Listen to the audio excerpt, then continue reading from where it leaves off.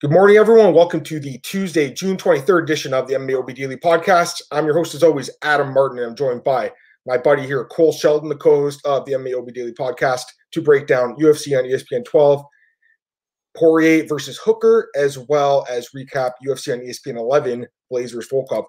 Cole, what's going on, man? Not much. What about you? I'm good, dude, for sure. Looking forward to this card and looking forward to moving on from the last one. Let's just jump right into it, Cole, as we usually do. Wow, that was rough. It's one of those that's the thing that makes the sport great. It's always unpredictable. You never know what's really going to happen. Saturday was another example of that. It reminded me of the Glover versus Smith card a few weeks ago, Cole, where we got slaughtered as well on our picks. Like a rough night. I didn't see anyone have a good night. I think everyone had a bad night because there was a lot of upsets, a lot of fights you didn't see coming, like the outcomes coming, happen. Just a crazy night of fights. Definitely not happy about my picks. It is what it is. I gave the best read of the fights I could, but sometimes it just doesn't work out that way. I kept thinking, man, I'm not going to get a pick right tonight. It was one of those nights, Cole, So I know you also kind of had a rough night. Like if you go to the MMA Oddsbreaker, like the staff picks, Cole, I think there was like one guy who had a better than 500 record. So, I think universally this was just a tough card. Like I saw a lot of people lost some money on this card. Yeah, and it's the thing where even if I could repick my picks, I don't think I'd change them. Like, I thought I was picking the right people. It's just like, where I think if they fight again, like, maybe it would be a totally different outcome. Maybe I'd have a way better night. It was just like so many close matchups where it was such a toss. It was really like a coin flip who's going to win this one. Oh, 100%. Like, there's, I guess, a few that I wish I could have back, but, generally, I've been sticking with my reads, man. Like, overall, this year's gone pretty well. Like, I think I was second in the staff picks heading into this night behind Kyle, who's a professional gambler. I'm not a professional gambler, Cole, so I'm an analyst, but it was just one of those nights. But again, Cole, this is what it makes the sport great when we have nights like this, because if we knew what was going to happen going to every fight, Cole, if we knew the betting favor was going to win, why would we want to watch, right? So it's nice actually in a way when these upsets happen, even though it hurts your own ego because you're like, man, I thought I could handicap these fights properly, and then it doesn't go that way. It's still what makes the sport great, Cole. I don't know what you think about that, but that's what I think. Yeah, for sure. I agree with all that. Yeah. Okay. So let's get a comment here from Damon Blackburn. What's up, guys? What's going on, Damon? Good morning to you. Good morning to everyone else who's watching. And if you're watching a replay, no worries there. Like I said, we'll start with UFC on ESPN 11, break it down, and then we'll get to UFC on ESPN 12. And Damon says I'm the only one here who can get a shout out. Yeah, it's still pretty early for sure. I just posted it anyway. So hopefully some people jump in before the preview starts. But like I said, let's start with the recap for UFC on ESPN 11, Blades Volkov.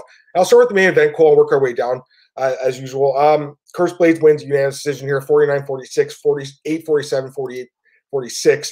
I feel like those last two scorecards were a little generous, but I think you could give Volkov the fourth and fifth rounds.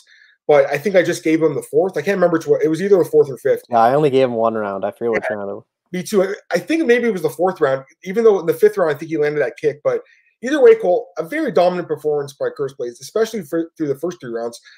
Dana White criticized his performance afterwards. I was a little surprised by that. Personally, like obviously they want stand-up fights, right? We get that. The UFC prefers stand-up fights. They prefer guys who war.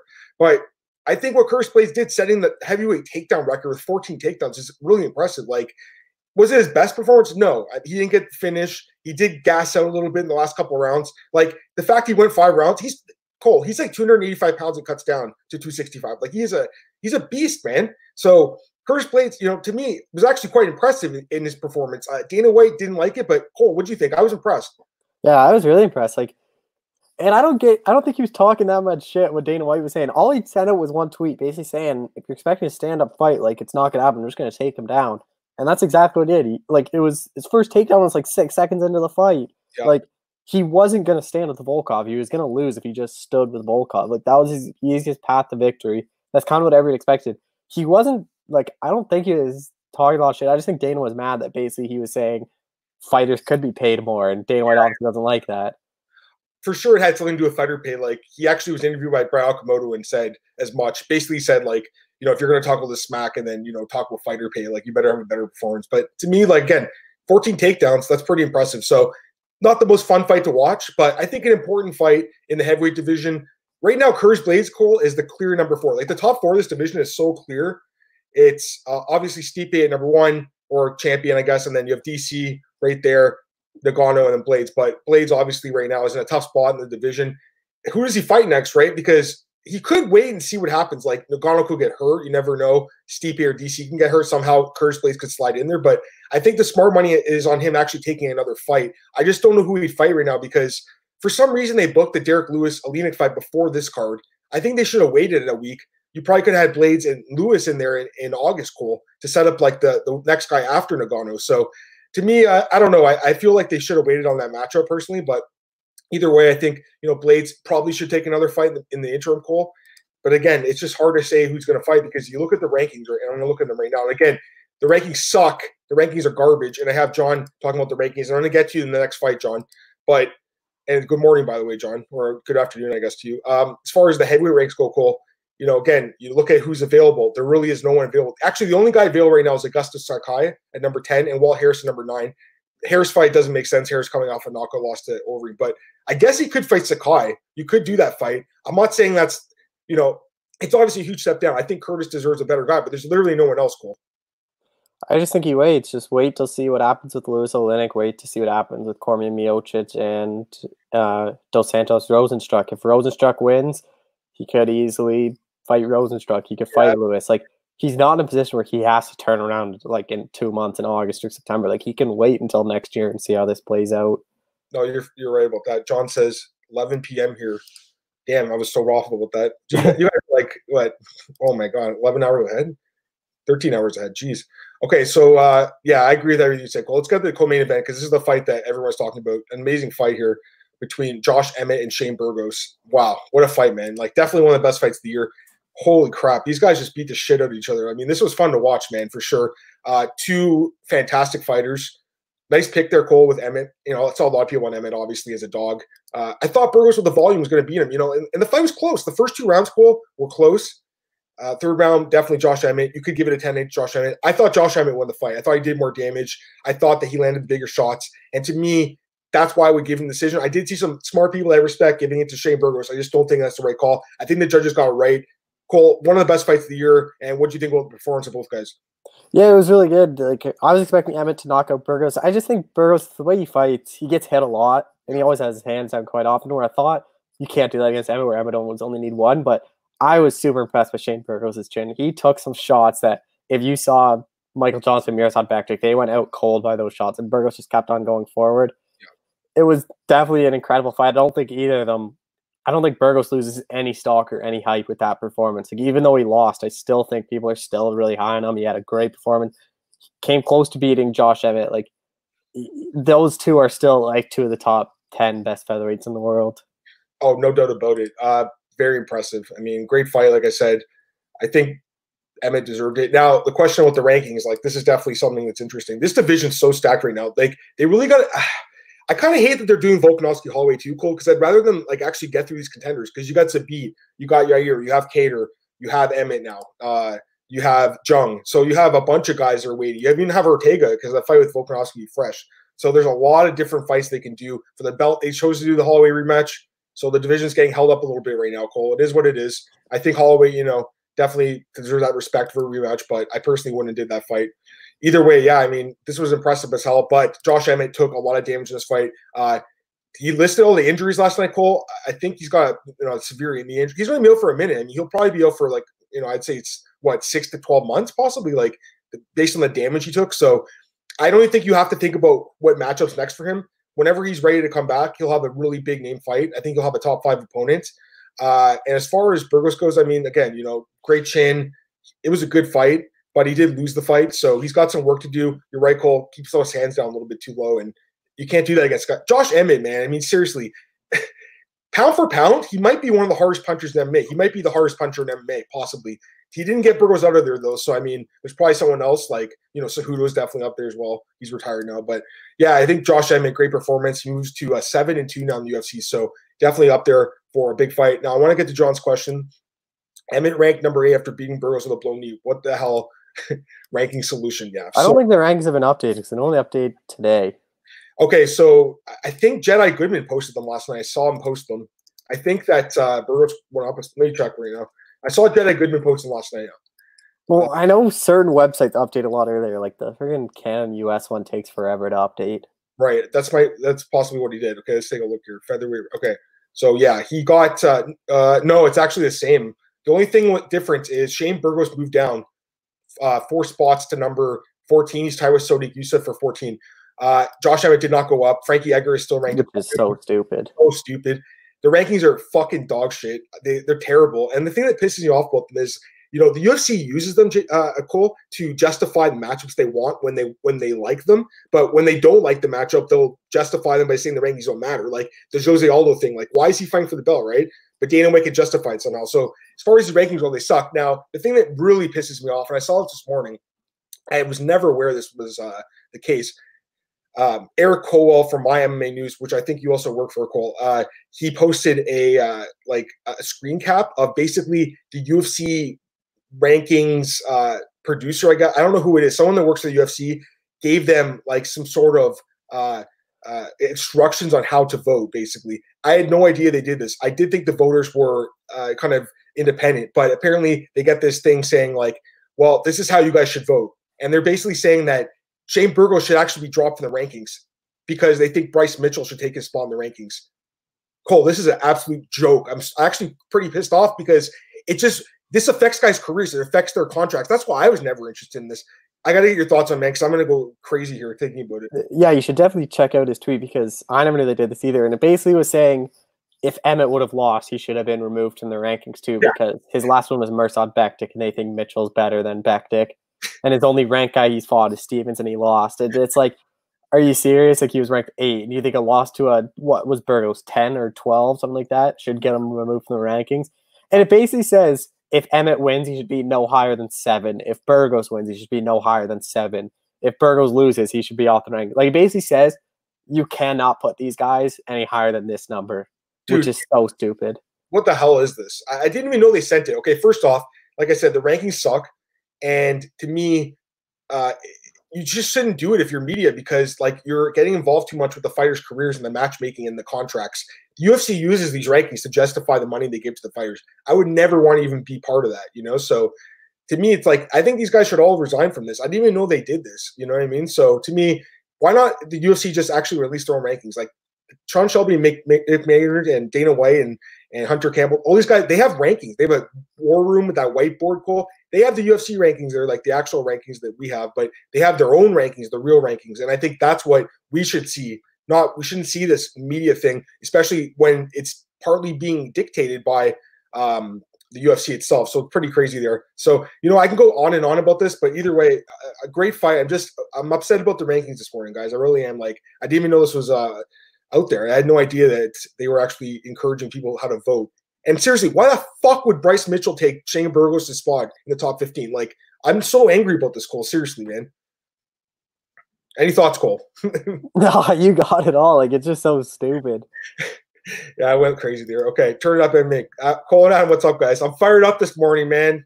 Fired up. You guys always go live on a conference meeting. That's good, right? Even Blackburn. You ever seen 8 underdogs win on one card? I have. There's a few cards. One was Volkov versus Verdun. That had a lot of upsets. All those European cards are so hard to. There's also this card that was like 5 years ago, I think. Now, Bigfoot versus Mir in Brazil. There was like 10 upsets on the. I think it had the most upsets. Like, it was a crazy card.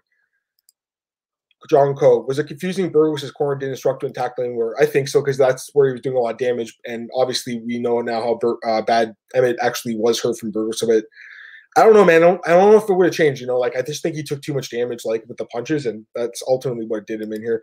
David Blackburn, you can't argue with Max getting a rematch. If anyone's deserving, it's him.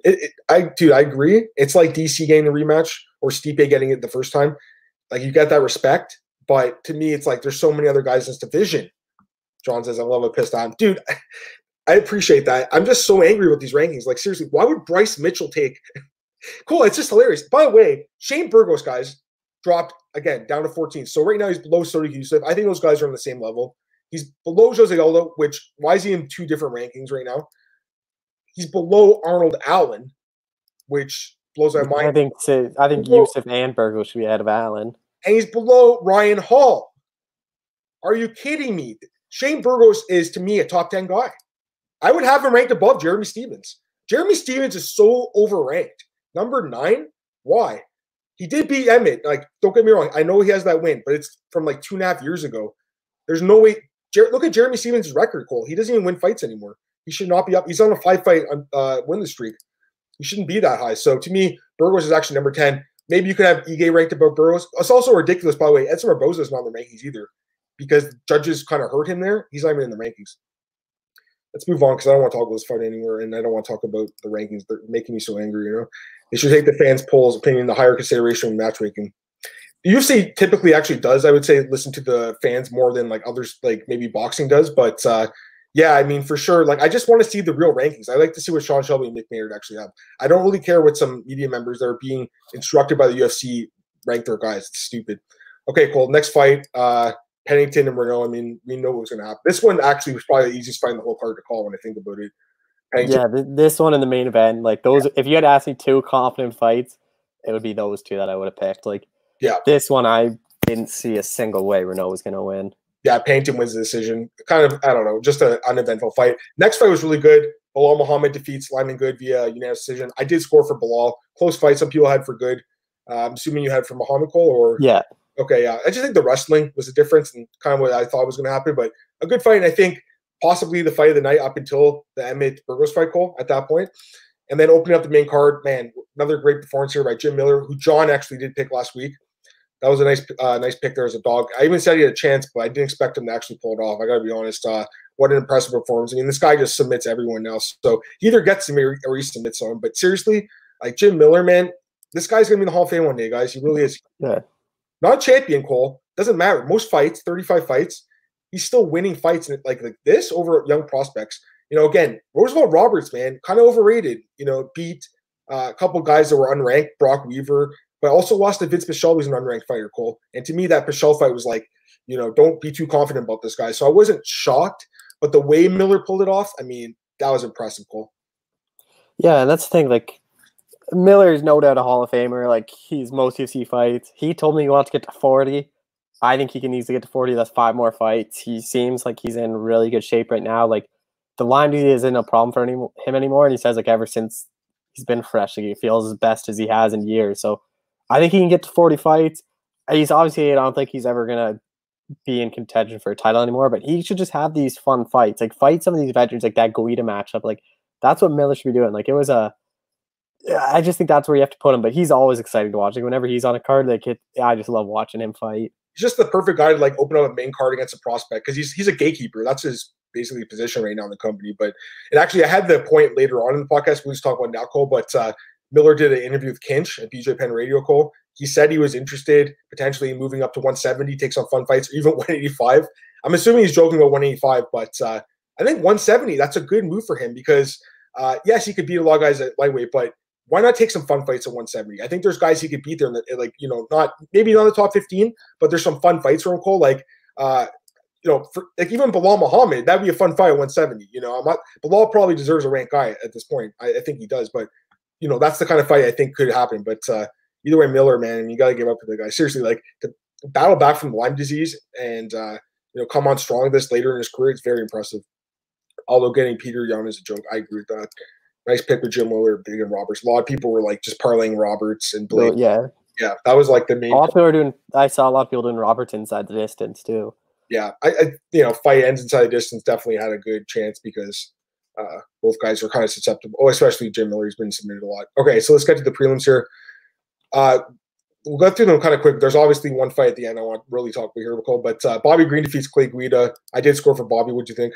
Yeah, I had it for Bobby as well. It was competitive, though. I mean, for sure, the takedowns, you know. I think for me, like the third round, it came down to the third round, Cole. And the third round was super competitive. And the end where Green stuffed the takedown and started hammer fisting Guida in the face right at the very end, last 10 seconds, that sealed it, I think, for the judges. So I did pick Clay Guida. Obviously, it didn't go right, but I still feel like the odds were you know, considering how close the fight was. But good fight for Bobby Green. Now James Vick's calling him out. I mean, I guess, like, I think Green knocks James Vick out, personally. What do you think, Cole? Yeah, I'm surprised James Vick is still in the UFC, to be honest. I haven't heard anything about him. I thought he might have been cut, but maybe he's not. Maybe they're giving one more, but I think Bobby Green will probably beat him. Damon, I had Bobby Guidas to look decent. Yeah, he looked okay. I mean, his wrestling was always on point. Tisha Torres looked great. This is one I wanted back because honestly, I was leaning this way and then I just went with Van Buren. I don't know why. Just, I guess the recent hot streak. But yeah, Torres looked good. I mean, the experience advantage in her favor definitely played a factor. Her striking was just much better. So I thought she looked really good, Cole. Marc-Andre Barrios looked really good, knocking out Oscar Machota. There's no way Machota is going back to the UFC after this. 4 straight losses by stoppage, 2-4 overall in the UFC. Barrios 1-3, but that was the last fight in his deal. I think they'll give him another contract. Who was he calling out, Cole? I saw some call out. Geez, I can't. I should remember this, guys. I apologize. Marc-Andre Barrios. He called someone out. Yeah, but they'll keep him around just because they need more Canadians in the UFC. Just when fans are allowed back in. When they go to Canada, like they only have like him, Julian Robertson, John McDessie. Like they only have like probably 5 Canadians. It's messed up. Like when I was getting this sport goal, it was like 10 years ago when we were getting legalized here in Ontario and stuff. Like, and there was so much promise, and now there's like no Canadians. It's pretty nuts. But yeah, Barrios, I mean, he's actually not bad. The 3 losses, he lost close decisions, Cole. So to me, he's a guy that's actually, he's kind of a gatekeeper, I think, at this point, but can put on some fun fights. Okay, this was impressive. I mean, I didn't expect this fight to happen this way. Jillian Robertson defeats Courtney Casey, submission, 3rd round. Gets the finish, man. I think she's got the most submissions now in that division, so that's pretty impressive. Courtney Casey, I don't know, like the takedown defense was really not there at all. So got taken down at will. Robertson, strong top game in this fight. She looked great. I still think she's got a lot of holes in her game personally, like especially in that stand-up. And obviously on the ground too. We saw what happened with Macy Barber finisher. But yeah, I mean, she looked good in this fight, Cole, and Casey loses, but definitely a good performance here, right? Jillian Robertson. Any thoughts on those last couple of fights? Yeah, it was just Jillian Robertson looked really good. She's 25. She's a good prospect to fly. She has tied for the most wins in the division, which is kind of interesting. She's tied with Shevchenko Chukagian. She has a lot of work to do, but her ground game is like she can submit a lot of people. Yeah, she has right now 12 career fights, and 11 of them have ended inside the distance. So compared to most female fighters, she actually either gets finished or finishes her fights at a higher rate. Next up, I mean, geez, I didn't expect this to happen. Justin James goes out there and just absolutely flatlines Frank Camacho in 41 seconds, Cole. I mean, this was definitely impressive. Well deserving, I think, of that $50K bonus. Wasn't expecting this from the Justin James. And then Lauren Murphy defeats Roxanne Modafferi via unanimous decision. She's now calling for number 1 contender fight against Cynthia Calvillo. Thoughts on those last 2 fights? Yeah, I didn't expect that from James. Camacho, like, he is successful to knock out, but I was picking Favola. I thought Favola would have beat him. Yeah. But I didn't know much about James, but he had the right strategy where he's basically like taking this on short notice. I probably won't be able to go 3 hard rounds. Might as well try to get him out early. That's exactly what he did. He landed some. Camacho just wasn't ready for a brawl, which he really should have been. He really should have thought this guy has nothing to lose. He's going to come out swinging. And then Lauren Murphy looked good. I think a fight against Calvillo makes a lot of sense just because I see people saying Chukagian, but just with Murphy, if you do Murphy Calvillo, whoever wins is a fresh contender for Shevchenko. Yeah. Where if you do like Murphy Chukagian or Calvillo Chukagian, you're kind of in a weird spot where if Chukagian wins, you're not going to do Chukagian Shevchenko too. Yeah, I agree with everything there. Got a comment here from John. Leaving ATT and focusing with Dean Thomas would be great for Robertson. Still growing decent prospect for sure. I mean, she, like I said, she has got holes in her game. Her stand-up needs work, and she can get finished on the ground too, but a lot of potential, man, especially with that submission prowess. So, I take back what I said about her last week. I think it was a little bit, obviously I was wrong about my breakdown of this fight. I thought Courtney Casey was going to win. I also want to say that the size difference was pretty apparent here too. Casey's actually like size-wise, she's not bad, but the strength, I think I should say strength. It's clear that Robertson was much stronger. Damon said Torres looked amazing. He said he was on Van Buren. Everyone was, man. So it wasn't just you. But yeah, I had thought Torres could win. I should have really went with her on the podcast last week. It is what it is. Damon says if Casey could have kept standing or tried to get up, she would have had a much better chance. Yeah, for sure. No takedown defense whatsoever, Cole. Like, just got put on her back at will. And off the back, she did threaten with that arm bar. I thought she was going to get it for a sec, but Robertson's actually the one who gets the finish. Okay. Now, and as far as Murphy goes, yeah, I mean, that division, wow. The fact that Lauren Murphy is like a top 3 fighter in that division right now is just like, wow. All right, next up, and the last fight in this card before we get into UFC and ESPN 12. In this fight, we're definitely going to talk about this for a minute here or something. Give me your thoughts on this one, guys. Throw them in the chat because I want to hear what everyone has to say about this. So we had Max Roscoff make his UFC debut on 5 days' notice against Austin Hubbard. First round was definitely competitive. I actually did score for Max. I thought he won. Yeah, I was surprised when all the three judges actually scored it for Hubbard. I'm not saying that it was wrong; it was a close round, but Roscoff had, I think he had 1 or 2 takedowns, and then he also had some, advances on the ground as well. Hubbard did get it back up, and did some damage, but first round was very competitive. Second round, you started to see Roscoff really gassed, really tire out. There's a lot to talk about this fight, Cole, but basically what happened was he just gassed out, and Hubbard started really teeing off on him. It was a 10-8 round according to the judges. I think 10-8 or 10-9 is okay there. 10-8 does make sense. I'm okay with that. But anyways, between the round, this is where all the controversy happened, and I haven't had a chance to talk about this yet, but I definitely got a lot of thoughts on this one, guys. So basically what happened was they went to the corner. I'm watching it here on my computer, Cole, and the guy's like, call it. I'm like, wait, what, is this guy quitting? Like, Max Roscoff became the first fighter, I think it was 6 years ago, apparently, according to Sherdog's Jay Petrie. It was Gerard Sanders or Danis Cedeno or something like that. One of those guys. He had like a knee injury, though. Chris Lieben was the other guy I was thinking about, and also Nate Marquardt. There was a corner stoppage there. But anyways, Roscoff became the first guy in like 6 years to actually retire in the stool. So it's a very rare thing to happen. He said to Robert Drysdale's lead cornerman 9 times on video, I'm done, call it, I'm done, call it. Robert Drysdale tried to encourage him to continue the fight. When the minute was over between rounds, the fighter, Max Roscoff, told the inspector, commission official, don't know exactly who that guy was, by the way, but he just said, call it. And then the guy said, what is he saying? And then Robert Drysdale said he's calling it. So the fight was stopped at that point. And then they announced on the advice of the doctor, which I thought was kind of bizarre. But it was definitely a TKO retirement, in my opinion. Now, there's a lot to talk about this. So much to unpack from this, Cole. Seriously.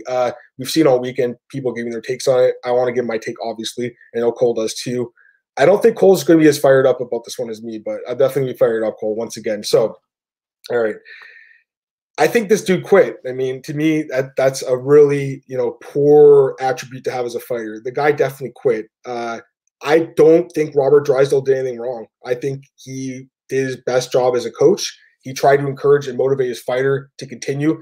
I agree with Robert Drysdale. I don't think this guy was hurt. I think he was exhausted and he mentally broke. I don't think physically he was hurt that bad. He did take some blows, obviously, in the second round, but I don't think he was hurt that bad. He didn't get dropped. It wasn't a prolonged beating like Smith or Glove or something like that. To me, Robert Drysdale didn't do anything wrong, and I don't understand all the criticism because the fight did not enter the third round. The fight stopped after the second round, and Drysdale was one of the people saying, he's calling the fight. So I think he did his job, man. He had that 1 minute to talk about it and tried to convince this guy to go on. The fighter didn't want to go on. That's his prerogative. He has to face the repercussions now. That might include not being in the UFC anymore after this. So to me, there's a lot to talk about here, Cole, but I just want to get your thoughts on the situation. Basically, the Cole's notes of my version is I think Max Roscoff quit, and I think that Robert Drysdale didn't do anything wrong. I just want to hear your thoughts on this. Yeah, I'm totally different. I think Robert Drysdale's totally in blame. If your fighter says 9 times to call the fight and you don't call it, you're there to protect your fighter. There was no way Max Roscoff was going to win. You could say he quit. He was getting beat down. He had no energy, and he said 9 times. It wasn't until the commission overheard Roscoff say call it that he told the ref. Because only in Nevada the ref can stop the fight, which I never knew about until. Well, I mean, the guy could tap out though, Cole. Yeah. 8 times. So Roscoff could have tapped out. But he did. He told the commission he's done. So like if your fighter tells your coach 9 times that I'm done, I'm not fighting. Like, why does it take that long? And I think if he gets released from the UFC, it sets a bad precedent because he took this fight on short notice. If there's going to be so many fighters now that won't want to take any fights on short notice because if they lose, there's a risk they get cut. So I think they have to give him 1 more. If he loses that, fine, you can cut him after 2 fights. But I think his corner kind of failed him by not stopping it and letting him be the one to call where it looks like he quit. Now he's getting all the blame. Yeah, but the guy did quit, and the coach didn't want him to quit. He wanted him to keep fighting. I'm 100% with Robert Drysdale on this one. I mean, again, this is actually good. We're at odds here, Cole. I know I'm in the minority, guys. Like a lot of people are really going hard after Robert Drysdale. Most people are kind of on the the whole train of the corner should have stopped the fight, but to me, I would love to have him in my corner, man. That's for me, like the guy needed a mental push. I agree with everything he said, but for sure he did take quite a bit of damage in the second round. I just don't think he was as hurt badly as he was mentally broken. So as far as him getting cut goes, I think he'd be cut because Cole, to me, didn't look like he was ready for the UFC. And again, I did think he won the first round, but and it was short notice. But to me, there was a lot of flaws in this guy's game. His striking defense, he had no strike. First off, no offensive striking, no defensive striking. And once he couldn't get that submission, he just looked like he was lost. So I don't know. I mean, as far as setting a dangerous precedent goes, Cole, I mean, we've had one and done fighters many times in the UFC. We've had lots of guys fight once and not come back. So I don't know if the precedent's there as far as that goes. I know you're saying about short notice, but again, this guy just didn't look ready to me in the UFC. Kevin, Pettis quit in stool versus Tony too, but Duke had a quote unquote so pretended he's hurt, broken hand. Yeah, I mean, Duke Rufus, yeah, but dude, Duke Rufus was also in the corner of a guy who died. Guy took a shitload of damage and died. So Duke Rufus, I love Duke. He's a great coach, but he was. I guess he learned from experience, man. I don't want to joke about that. There was I can't remember his name, Cole. You know what I'm talking about, Cole? Yeah. Poor guy. I think was it boxing or MMA? I can't remember now. Kickboxing, I think. Either way, the guy took a lot of blows and died in the ring, even though he didn't have to. Sad stuff. All right, let's just move on from this card. Let's go to Poirier and Hooker now. Man, great card. Definitely like this one as well. I don't think it's good as the last card, Cole, but definitely solid. We'll start at the bottom and work our way up as always. First fight of the night. And again, some of these fights, man, booked on short notice. Keep that in mind. Actually, I want to get to the last comments here before we end this podcast, this part of the podcast. Marcus Williams, great show. Thanks, Marcus. I am so baffled by Shane Burgos not attacking Emmett's left leg when he saw him tweak it in the first round. Poor fight IQ in Shane's corner should have emphasized attacking leg. Someone else said that in the chat earlier. I think it was John, but yeah, 100%. Cole, you have obviously thoughts on that. I think there's some sort of respect between them where his knee's already obviously hurt, where a lot of guys don't want to do any more damage to people than they necessarily have to. Where I think Burgos might be one of those guys where he already saw his knee was hurt and he doesn't want to be the person to continue going after to hurt even more and then possibly end Emmett's career like that. So there is some respect between those guys. I know they have a lot of respect for each other, so maybe that's the reason, but I could have seen more leg kicks from Burgos for sure. Yeah. All right. Last couple of comments here. Damon, as a corner, you're going to say everything you can to motivate and go out there, but you felt he was in danger. You have to step in and call it. And again, they did eventually call it. To me, I just don't see the controversy because it didn't go to the third round. If it did go to the third round, then it's controversial. Like if he's like, you have to fight and then didn't tell the coach, if no one said anything, to me, that's more controversial. But again, this fight was never going to go to the third because Roscoff can just tap out. He can just. I've seen fights where there's a fight. I can't remember what it is, but it's almost like a joke. But the bell rings and then the guy taps the ground. And he's like, I don't want to fight. And so I've seen that happen before. Kevin, Duke let Felder keep going with the broken arm. David Pettis had a broken hand. So yeah, let's get to this card. Poirier Hooker. All right, Cole. Start with the main with the preliminary card. Work our way up to the main card. First fight on the prelims: Jordan Griffin against Yusuf Salal. And right now we have a close odds for sure. Salal minus 115, Griffin minus 105. Who's your pick? I went with the slight underdog in Yusuf Salal. I was really impressed with him in his last fight against Austin Lingo. I was really high on Austin Lingo. His footwork looked really good. Jordan Griffin's a guy that I'm not too high on. Like, he lost Dan Egan, Chad Skelly, then submitted TJ Brown, but he was in trouble for Brown, and Brown didn't look that good. I think Salal's footwork is going to keep this fight standing. I don't think Griffin's going to take it down to the ground. And even if it goes down the ground, Salal's really good on the ground. He has a lot of submission wins at LFA. He's fought he's headlined LFA shows. He has a lot of knockout power. I think Zalal, just his footwork, will be able to pick apart Griffin on the feet. And I think he's going to get a decision win here.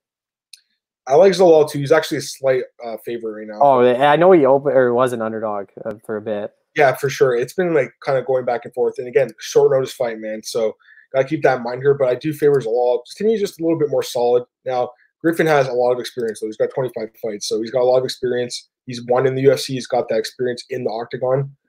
He's got more fights now, 3 fights compared to 1 for Zalal. But I don't know, man. I was pretty impressed by Zalal in the last fight. I thought he looked really good. Having said that, he has lost a couple times, so it's not like this guy's unbeatable. Close fight, but I lean towards Zalal probably to win decision, although Griffin has been finished before. But he's pretty tough. All right, next fight we have. All right, this is an interesting one. Kay Hansen against Jin Frey, women's strawweight fight. Both women signed on very short notice. Kay Hansen, 20 years old, so very young, and then Jin Frey's 35, so kind of the opposite ends of their career, I guess. Although Frey's still competitive, obviously. Close fight call for sure. Right now we got Kay Hansen minus 150, Frey plus 130. Who's your pick? Yeah, this is a fight I would definitely not bet on either way. It's interesting. Like, Hansen obviously has a lot more of the upside. She's 20. She's done boxing bouts. She's been in Invicta for a while. Jin Frey is someone that if there was an atomweight division in the UFC, she would have been in the UFC years ago. She's one of the best atomweights in the world. Hanson's fought at 125 before, so she's obviously going to be bigger. Definitely an interesting fight. I'll go with Hanson slightly, just with the size. I think the size is going to be a big advantage where Frey won't be able to get down on the ground. I just think on the feet, Hanson's the better striker. She's done boxing bouts. She's had some success in boxing where I think she could just piece up Frey. I don't think either of them are going to finish, so I'll have a slight lean towards Hanson, but I wouldn't bet this fight at all. Yeah, I have a few thoughts on this fight. First off, and I made this point on Twitter yesterday, like it's very rare for a young fighter to come to UFC and have experience. I feel like this is too early for her, 20 years old. I don't see why they need to rush this girl into the UFC. I think she should have fought Invicta and get more seasoning. Having said that, she's obviously going to get more money in the UFC. I'm obviously happy about that. Anytime a fighter gets more money, it's always good. But I just don't think that this is a good idea to have her fight in the UFC at age 20, especially against Frey, who's veteran of the sport, champion in Invicta. She's actually a pretty good fighter. She's 35 too. So she's pretty up there in age for a female strawweight. I think she might be the oldest fighter in the division now, but she's still very competitive, Cole. So, close fight. I mean, definitely interesting. I know what you're saying about the size. Like, I feel like Hanson's going to be bigger too, but if you look at the stats, they're both 5'3", and Frey actually has a 2-inch reach advantage. So I don't really know how much bigger Hanson's going to be. I think this fight's a coin flip, man. So I'm going to go slightly with Frey, I guess, just because I think the experience in MMA, I think is going to help her here. She's a champion in the sport. She knows what it takes to win. I think she's just going to be a little bit too much for Hanson right now, but Hanson definitely could win. It's a coin flip fight. Honestly, I wouldn't lay money on this fight either way. It's kind of a weird matchup in my opinion, but the slight leans towards Frey as a slight underdog. All right, next up, we got a welterweight bout between Takashi Sato and Ramiz Brahimaj. I think I'm pronouncing that right. We got Sato minus 130, Brahimaj plus 110. Who's your pick? I'm going with the underdog and Rami Brahimaj. He's up from Fortis, and I've heard a lot of good things. Jeff Neal's really praised him. He said he's going to be someone that's going to be a top 5 guy in the UFC. Anyone I talked to at Fortis, like Diego Ferreira, who's worked with him, says his ground game is no joke. He submits basically everyone. He's one of the best jiu-jitsu guys at Fortis, apparently. And we've seen Takashi Sato get submitted quite often. Like he's lost to Glace Franco by submission. His two of his 3 losses are by submission. Last time out was submitted by Bilal Muhammad. I think Brahimaj will be able to take his fight down the ground and be able to choke out Sato. Yeah, again, I don't know if I'm pronouncing his name right. If Cole is, I guess you're probably pronouncing it right, Cole. Brahimaj, so I'll go with that. Yeah, close fight for sure. That's why the line's this close. Sato will go for the knockout, and then Brahimaj is probably going to go for a takedown here. I think he could probably get the fight to the ground, maybe get a submission. So I'll go with Brahimaj, but again, no confidence really in this pick. David says Frey's listed as atomweight. She is an atomweight, so she's, I guess, on paper smaller. But again, the stats say that they're the same size, as far as height and reach actually goes to Frey. But I guess strength wise, I guess Frey Hanson might be a little stronger. We'll see. That's an interesting fight, but again, I just don't think it's a good idea to sign young fighters for the UFC. All right, next up, catchweight bout, 150 pounds, Sean Woodson against Kyle Nelson. Cole, we got Woodson, pretty big underdog here, minus 245. Nelson plus 205. Who's your pick? I'm going the odds have it right. Sean Woodson should win this fight. He's a much better striker. Kyle Nelson is one of the few Canadians in the UFC. UFC has a lot of knockout power. We've seen him knock Poirier last time out. He's a guy that had success against Diego Ferreira in the first round at UFC 231 before he kind of gassed. But Sean Woodson, his fight against Kyle Bochniak really impressed me. He's a guy that had a good knock win on the Contender Series. It's just his size, 6'2", 79-inch reach up. He's normally a featherweight. He's going to have an 8-inch reach advantage over Kyle Nelson. I just think that 8 inch is going to be huge, where he's just going to be able to piece up Nelson. Nelson, I think, is going to try to close the distance and use his wrestling, because we haven't seen Woodson really test on the ground. But I think Woodson will just use his reach, use his size, and just piece up Nelson. I don't think he'll be able to finish him, so I have Woodson by decision. Yeah, this is a fight that Woodson has to lose for sure. I think from what we've seen, the guy's pretty solid, Cole. The 2 wins, or Bochniak, and then McKinney was in the Contender Series. But yeah, I don't know. I feel like the odds maybe are a little bit too high. There's not a lot of respect here for Kyle Nelson, who, like you said, just is coming off a win over Paul Reyes. Paul Reyes is not really a UFC caliber guy. I got that. His chin is not great, but the 2 losses, Sales and Ferrer. I think the Sales ones he'd like to have back, but Ferrer, there's no shame in that fight. Was at that fight. I mean, the guy's got quite a bit of experience, man.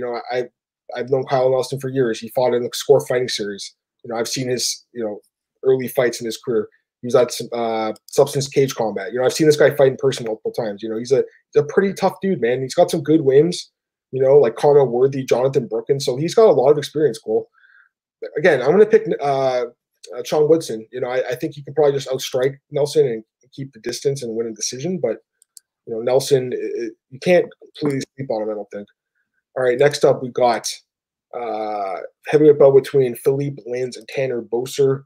Right now we got pretty close odds for this one too. Cole, Lins -115, Boser -105. Who's your pick?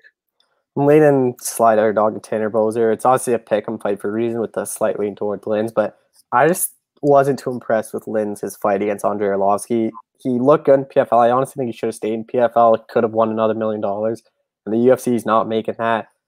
A loss to Arlovsky at this point in your career, it's definitely not good. Boser, he lost to Cyril Gahn, and it was by decision. He didn't get finished. He's a tough guy. He's tough to finish. He obviously has a lot of experience, fought in Russia, fought all around. His leg kicks are just something that's so important to him. Like, he hurts everyone's legs that he fights. Like, I just think he'll be able to piece up Lins' legs on the feet. I just think he's a slightly better striker. I think it's going to come down to the stand-up. I don't think it's going to go down the ground.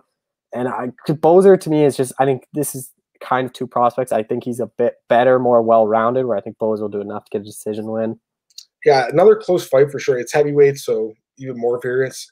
I don't know if we'll see a knockout on this one. I think it's one of those heavyweight bouts that could go the distance, actually. Cool. Just check the odds on that. Fight going, yeah, even the over is actually juiced here. So the odds makers think it's going to go over. I think there's a good chance. Going to be a close fight, I think. The thing that I have to say about Lins, I wasn't impressed either against Arlovsky, but it was after a year and a half layoff. Like, he just fought now, so he got his feet wet again. He got some experience in the UFC now. I think there's more upside here with Philippe Lins. I mean, the guy won $1 million in PFL. He's got some good wins, good experience. Boser's pretty solid too. He's tough too. That's the thing. Like, if Lins can't put him out, then Boser might be able to go the full 3 rounds and win. The last 2 rounds and win the decision. But I think the first round Lins will probably win if he's more aggressive. Close fight. Definitely close. I'm going to lean towards Philippe Lins a little bit here. First, maybe he'll get first and second round or something like that and win a decision. But again, I think he has got more upside to finish the fight. He's got more power, I think, than Tanner Boser as well. So Philippe Lins, slight lean, but not a lot of confidence in this one either.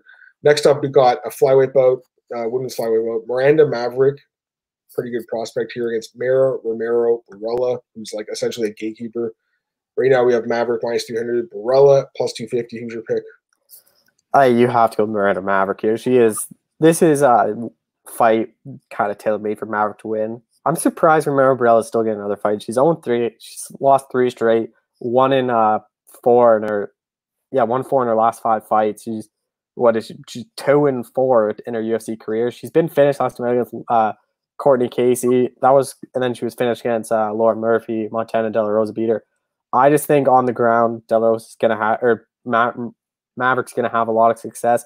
We saw Barella get taken down quite often. I think this is a fight where Maverick can look good in her UFC debut, and I think she can honestly get a finish as well. Yeah, Maverick should win this fight. She's 22 compared to 20 for Hansen. To me, I think Hansen could have used an extra 2 years in Victor. But anyways, yeah, I got to go with Maverick too, Cole. Man, she's looked good. She had the win over Pearl Gonzalez. That's a solid win for sure. Deanna Bennett, that's not a bad win either. So, again, she's had a couple losses, though, so she's not unbeatable. She can lose. I just haven't been impressed at all with Barella. I'm with you, Cole. I'm surprised she's getting another shot. They're essentially using her as a gatekeeper now. Probably the last fight in her deal. They're just going to let her fight it out. She does have, I guess, some potential on the ground to finish the fight with submission or just wrestling, but too many holes in her game, man. I got to go with Miranda Maverick, Cole. I think she can get a finish, actually. I think she can get the submission. That'd be my pick for this fight. And Maverick inside distance is actually plus money, and I think that could actually be a winner there. All right, next up, we got the last fight in the prelims. I believe Luis Pena against Kama Worthy. Interesting fight here, Cole. Luis Pena -270, Worthy +230. Who's your pick? I have to go Luis Pena, but at this point, I think you kind of miss betting this fight. I think it's gone too far in favor of Luis Pena. We saw Kama Worthy pull off a massive upset last when he knocked out Devontae Smith at UFC 241. That was a fight he took on short notice. Everyone expected Devontae Smith to win. He obviously has a lot of knock power, but he's lost quite often. Like, he's lost to Kyle Nelson by knockout, which doesn't look too good. But Luis Pena, I think, is just going to be able to pick and move, piece up Worthy. I don't think he'll be able to finish Worthy. Maybe on the ground since we're in at AK. Maybe he'll have some more success because he obviously submitted Richie Smallman, tough, looked good against Matt Wyman on the ground. Maybe he'll do the same thing against Conor Worthy, but I just think Luis Pena is going to win this fight, probably by decision. Maybe might be able to finish Worthy, but at this point, I think the odds got way too far. I don't like the odds either. Worthy just pulled off a huge upset, one of the biggest of the year last year over at Devontae Smith. The guy's got a lot of experience and a lot of power. I mean, he's like going back to 2012, guys like Paul Felder. So like he's been around a while, man. He's got like again that win over Smith on his resume. He's got 6 straight wins, so he's got a lot of momentum coming in this fight. He's got a lot of confidence. Pena's got more experience in the UFC now. Overall in the UFC, he is 4-2. He's got good wrestling, as we know. He's very tough, hard to finish. I got to go with Luis Pena, Cole. I think the takedowns, just the grappling, will be the advantage for him in this fight. I don't think he finishes the fight. Probably goes decision. But, you know, Conor Worthy, he has been knocked out a bunch of times, so it's possible to get touched here on the chin. I just think he's the one with more potential to finish, actually.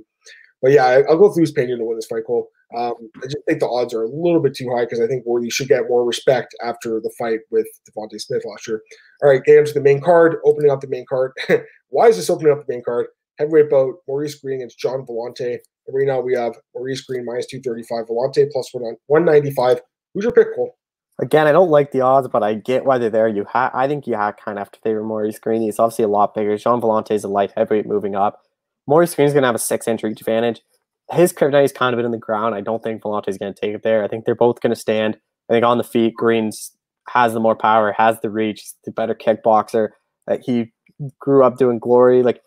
And even if it goes down the ground, he has some success where he submitted Michel Baptiste, who's a Olympic wrestler on The Ultimate Fighter. I just think Vellante, it's more of a fade on Vellante. I just haven't been to impress them lately. I think this is a fight where I think the UFC liked Green for some reason. I think they liked him on The Ultimate Fighter. I think they want to get him another win because if he loses, could be his UFC career is up. So I think Green's going to edge out a decision. I think Vellante is going to be too tough to finish. But again, we've seen Green get finished back-to-back fights, so I wouldn't bet this fight at all. Yeah, this fight's interesting. Like you said, Vellante moving up to heavyweight. I don't know if this is a main card fight. I think it's more of a prelim. But yeah, I don't think it goes the distance. I think someone gets knocked out in this fight. But honestly, I'm going to go with Vellante as an underdog. I just feel like the odds are way too far apart now. Green minus 235. I fail to see why he's such a big favorite coming off back-to-back stoppage losses. Overall, hasn't been that impressive. I know Vellante hasn't either, and obviously he's moving up to light heavyweight for this fight, but I think that, he has fought a heavyweight before. Excuse me, he's moving up from light heavyweight, obviously, to heavyweight. He has fought heavyweight before, though. He's got some experience there. For sure, Green, I think, is going to be a little bit bigger, but I think Vellante with the speed, and I think he's honestly a little bit tougher and more durable. So I like Vellante a little bit in this fight. I wouldn't go crazy, obviously, but I think this is definitely a dog or pass situation, personally. All right, next up, we have interesting fighter in the middleweight division, Cole. Brendan Allen against Kyle Daukaus. Interesting fight. Allen minus 300. Daukaus plus 250. Give me your pick. Yeah, this is such an interesting fight. I was really hoping that Heinisch-Allen fight would have stayed in. I would have picked Ian Heinisch to win that fight if it happened, but I think Allen wins this fight against Kyle Daukaus. Daukaus has taken this fight on short notice. He's obviously undefeated, has a lot of success in CFFC. He was on Contender Series, but got decision to win, so he didn't get signed. He was the Cage Fury middleweight champion. Brendan Allen was I think he won the LFA. Yeah, he won the LFA championship. Submitted Canadian Aaron Jeffrey in the Contender Series. Submitted Kevin Holland, knocked out Tom Breeze. He finishes all his fights. Daukaus has taken this on short notice. I don't really know where his cardio is going to be at. He wins a lot of his fights by submission. I just think Allen's going to be stronger. I think he's going to be better on the ground. I think Allen can either submit Daukaus or TKO him via ground and pound. So I think Allen wins this fight. Yeah, I don't think the fight goes the distance either. I'm going to slightly lean towards Brendan. I'm not even slightly. I'm going to lean towards Brendan Allen. I think he wins the fight by finish. The short notice, like you said. But Daukaus is undefeated, man. And honestly, he's a guy that should have been signed, I think. All his wins except for the Contender Series one were by stoppage, Cole. So if this fight goes to the ground, I'm with you, Cole. I think Allen probably does have advantage. But who knows? Maybe Daukaus can get him in that Darce because you look at his resume, he's got 5 finishes by Darce choke and 3 more by rear naked choke. So this is a guy that has pretty good submissions, man. I would be a little bit worried about Allen getting tapped out, especially at the price, but I still think Allen wins. The experience in the UFC, I think, is really going to pay dividends. The guy, like you said, he finishes all his fights too. I don't see this fight going the distance, Cole. All right, time for the co-main event here. Interesting fight. Mike Perry against Mickey Gall. Wow, the line's pretty high now. Mike Perry minus 310. He opened at minus 150, so it's been ballooned up now to minus 310 and 250 plus 255 for Mickey Gall. Give me your pick, Cole. I think the opening odds were too small for Mike Perry. I'm not surprised it got blown up to this. Mickey Gall is a guy I'm not high on at all. Like his last win against Salim Tuhara, he did not look good in that fight. Like I think he kind of faded. Whenever he fights someone up in competition like a Diego Sanchez, like a Randy Brown, he loses. Mike Perry, I know everyone's pointing to that cut video. That's old. Like even Dana White was saying it's not like if you just look at his hair and then look at his hair in recent interviews, it's totally different. That I don't think that was real. Like I don't think that was anything new. What you have to worry about Mike Perry is he obviously has a new girlfriend, and that's going to be his. He said that's going to be his only corner man, which is going to be weird. Who knows how that's going to go? But this is a complete fade on Mickey Gall. Mike Perry, although he's on a losing streak, look who he's fought: Jeff Neal, Vicente Luque split decision. A lot of people thought he won that fight, and then he beat Alex Oliveira. He's beat Paul Felder. Like he has some good wins. I just think even if it goes down to the ground, I think Perry's going to be too strong for Gall. I don't think Gall will be able to submit Perry. I think Perry's going to be able to connect on Gall and TKO him. Yeah, I got to go with Mike Perry too, but I'm just not so high on Mike Perry, man. I wouldn't bet on this fight personally. No. I just think the odds are too high. Minus 310, really. Like Mike Perry has a 6-6 record in the UFC, so he's not very reliable. Mickey Gall actually has a better record at 5-2, but I think the level of competition for sure definitely favors Mike Perry. But Mickey Gall is not like a complete scrub, man. He's fought some pretty good guys too, and has some okay wins. Like Sage Northcutt's not a terrible win; it's an okay win. George Sullivan is a veteran; it's not a bad win. But the Tuhari fight, just I wasn't too impressed there, Cole. Like you said, Perry's been fighting tougher guys. He has lost those, so minus 310, nah. But he probably does win the fight. The whole corner thing's weird too. All right, and Kenshiro has Perry by TKO as well. Yeah, I think that's what happens. But again, are you going to lay the price? Maybe you are. I mean, fair enough. But let's go to the main event here, Cole. Oh, what a great fight. Dustin Poirier against Dan Hooker. Definitely my pick for fight of the night. Wow, this is going to be sick. Dustin Poirier minus 220, Dan Hooker plus 180. Give me your pick. So out of all the Vegas fights like they've done since the Apex, this is my favorite fight they've probably done. This is my favorite main event for sure. Like I am so looking forward to this fight. I think the winner of this is right there for number one contender. If Gaethje beats Khabib, you can easily put one of them in for the belt. I think the odds kind of have it right. I lean towards Dustin Poirier. I just think on the feet, Poirier is the better striker. I think he's the more powerful striker. Even on the ground, I wouldn't be surprised if we see Dustin Poirier wrestle. He has good jiu-jitsu. He never really uses it. And I think that's a real path to victory against Dan Hooker. We haven't seen Hooker really tested that much on the ground. He's obviously a kickboxer. That's where he's more comfortable striking. I think Poirier might wrestle, but I think even on the feet, just for what I've seen for Poirier, I don't think Hooker will be able to put him away. Poirier has a hell of a chin. Like we saw what Gaethje landed against him. We saw what Alvarez landed against him. Even Max Holloway landed some good punches. Like Poirier is a tough guy. His last loss against Khabib, and he was close to choking out Khabib. Like that's why I think on the ground he has a huge advantage over Hooker. I think Poirier's going to win this fight, and I think he's even going to stop Dan Hooker, whether it be TKO or submission. Yeah, I love this matchup. Amazing fight for sure. Dream fight for UFC fans. I'm with you, man. I like Dustin Poirier. I think he wins by knockout as well. I don't think the fight's going to go to 5 rounds. It's the over/under is actually at 4.5 rounds. I think that's being generous. They could have set it at 2.5. I think there's no way this fight's going the distance. Too much power, and to me, the two guys are great strikers, but they're also kind of reckless too, and they can both get caught. We've seen both guys get KO'd before. Dustin Poirier is not invincible, man. He's been knocked out. Michael Johnson knocked him out. Conor McGregor knocked him out. So he can be finished. Dan Hooker, obviously, we've seen him get finished against Edson Barboza. But overall, I mean, he's very durable. So, interesting fight. Possibly Hooker could pull off the upset, but I think Poirier gets the job done, Cole. I think he's going to be able to knock out Dan Hooker, especially with Hooker coming off that fight with Felder. Took a lot of damage in that fight, and I think it's going to show up here. So my pick's Dustin Poirier. I'd love to see him work the body with his punches, Cole, in this fight. We know Hooker can be knocked up to the body, so it'd be nice to see Poirier really get his striking out display. But he's got to keep his hands up too and his chin down because Dan Hooker is a guy who finishes a lot of fights. 17 wins by stoppage, a lot of knockouts. James Vick, Gilbert Burns. Yeah, he has that knockout win over Gilbert Burns, Cole. That looks really good right now. With Burns being so good. So great fight, love it. But got to go with Dustin Poirier. Comment. Kenshiro, Dustin will TKO, no head movement, give the decision his last fight, Hooker. Yeah, Hooker just keeps his head straight up, and I think Poirier gets the job done. But again, he's somehow this guy's able to survive a lot of fights, but I don't think it's going to happen here. I just think, man, Poirier is so precise, Cole. All right, let's get to some news, Cole. I already talked about the Roscoff thing. We don't have to talk about it anymore. But Anthony Smith did come out, and he talked about it and criticized the corner. I mean, it feels like the pot calling the kettle black, right? Yeah, it's really weird because what was it? a month ago, not even a month. When was this fight? Like middle of May, like a month ago. That Everything's face together these days. a month ago, like Yeah. his corner was under fire for not stopping the fight. Now he's blaming a corner, and he basically defended his corner, basically saying like if they stopped the fight, I would have fired him. And now he's defending a corner for not stopping the fight. Like I don't get it at all. Yeah, it's bizarre. Jim Miller, like I said, he did that interview at with BJ Penn. Would you like to see him fight 170 or 185, or just stick at 150? I didn't get.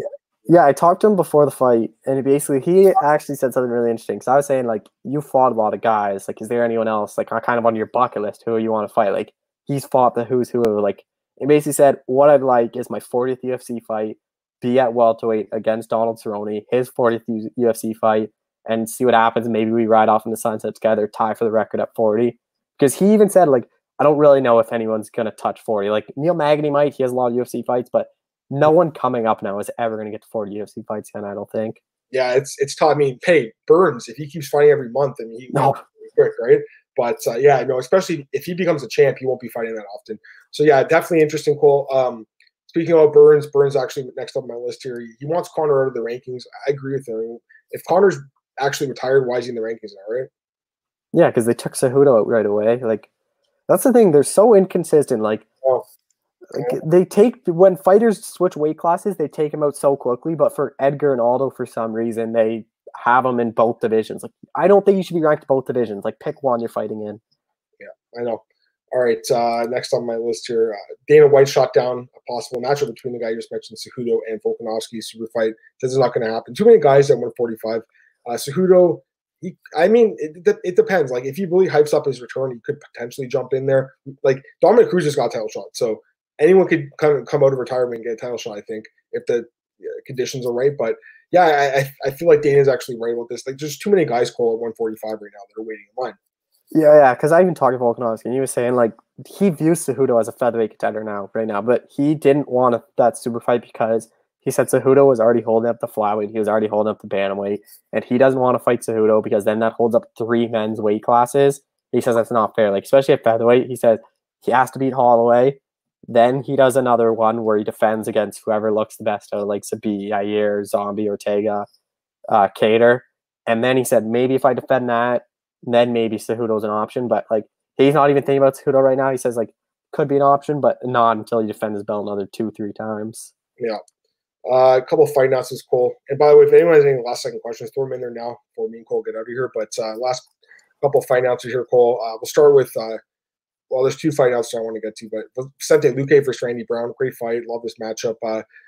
I think for Luque, I was surprised they gave him Jeff Neal. I think that was the fight everyone wanted to see. I know you've talked to Jeff.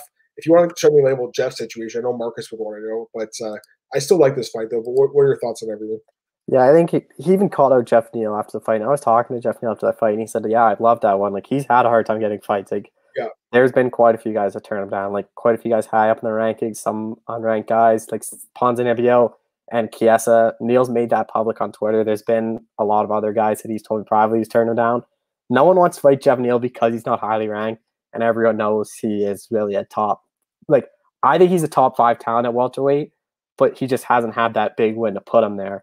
And no one wants to risk fighting ahead of them, like a 7 or 8 guy, because Jeff Neal's that good. Like, he's in such a tough spot where no one wants to fight him, and he might have to fight down again.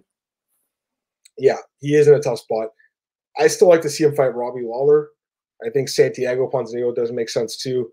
I saw Bilal called out Santiago as well, so they got to get him back. He's actually not in the rankings anymore. Bilal Muhammad was like, oh, he's in the rankings still. He's not. He's actually been kicked out. But, Neil Magny's a guy that could fight Jeff Neal maybe at this point. I don't know, but either way, I do like this fight between Luque and Brown. Any thoughts on that fight? Yeah, it's definitely a good fight. Like, early lean heavy towards Vicente Luque, but Randy Brown's dangerous. Like, he has a lot of power, so you never know. And we saw Luque get hurt against Nico Price. So, yeah. Luque, though, but, like, this fight is going to be fun. Luque is not in a boring fight.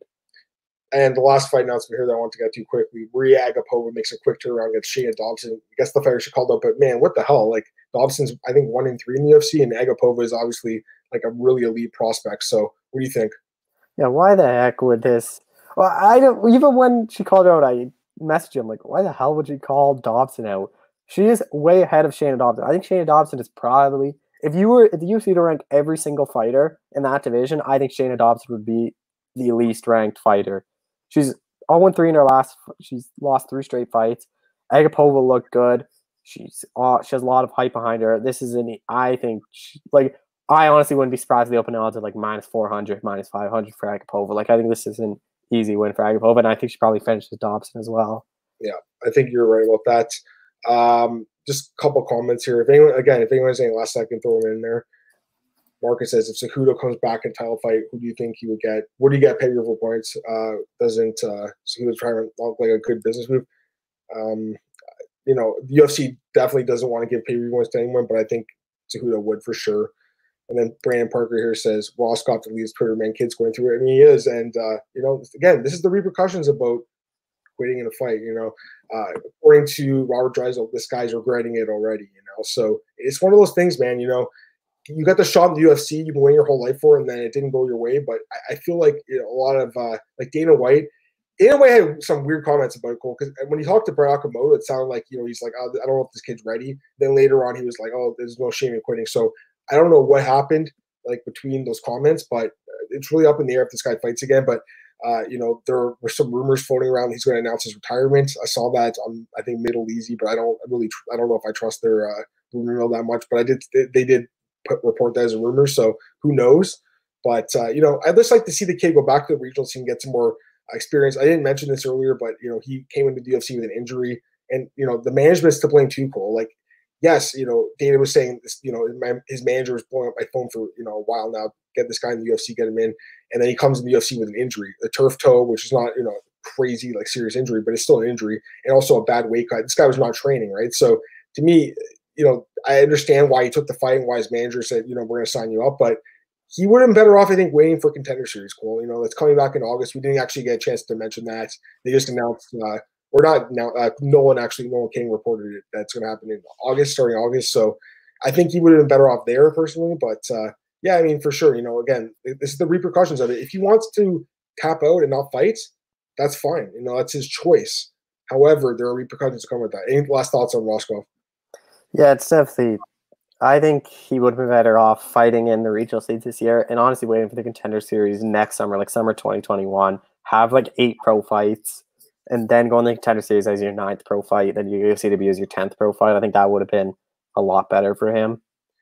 I agree completely, Cole. There's no point of rushing fighters in with 5 fights, I don't think. Like it never really goes well. Now, got one last comment from Kenshiro, and I got to read this one. Max is a quitter.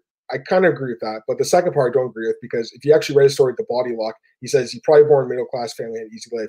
Go read the story at the Body Lock. This kid did not grow up with easy life, dude. He grew up with a rough life, and it's a guy who's battled a lot of demons throughout his life. So I'd encourage you to read about his history. But again, I just feel like the UFC is the big league. Sometimes I think some people forget that, Cole. It's the big leagues. It's like if you go up to baseball and you strike out a few times and say, I don't want to hit anymore, like, to me, it's kind of similar. I don't know. Like, and I also don't like the comparisons towards this and the Kelvin Gastelum, Nate Marquardt fight, or Chris Lieben, Uriah Hall, because those are veteran guys with like 40, 50 fights that were at the end of their career and got beaten down their last fight. It's a very different situation to go at 5 pro fights. But anyways, I've definitely said a lot about Max today and everything. So, Cole, anything you want to plug? And go ahead. Floor is yours. Twitter at Colshana91. This week I talked to Kyle Nelson, Moritz Green, Yusuf Sawal, and then I have the fighter picks for the main event. Other than that, everything's always on my Twitter. Good stuff, Cole. You guys can follow me on Twitter at MMAdamMartin, and of course, I'm available at MMAOddsBreaker.com, home of the podcast, BJPen.com, and MMAratings.net. Follow me on Twitter and send me any messages about anything you ever want to talk about regarding MMA. I'll be back Friday, probably 10 a.m. I believe, so I'll be back then. Cole, thanks for joining me today, and everyone, thanks for tuning in. I really appreciate it, guys. Have a good day, and I'll see you guys Friday. Bye.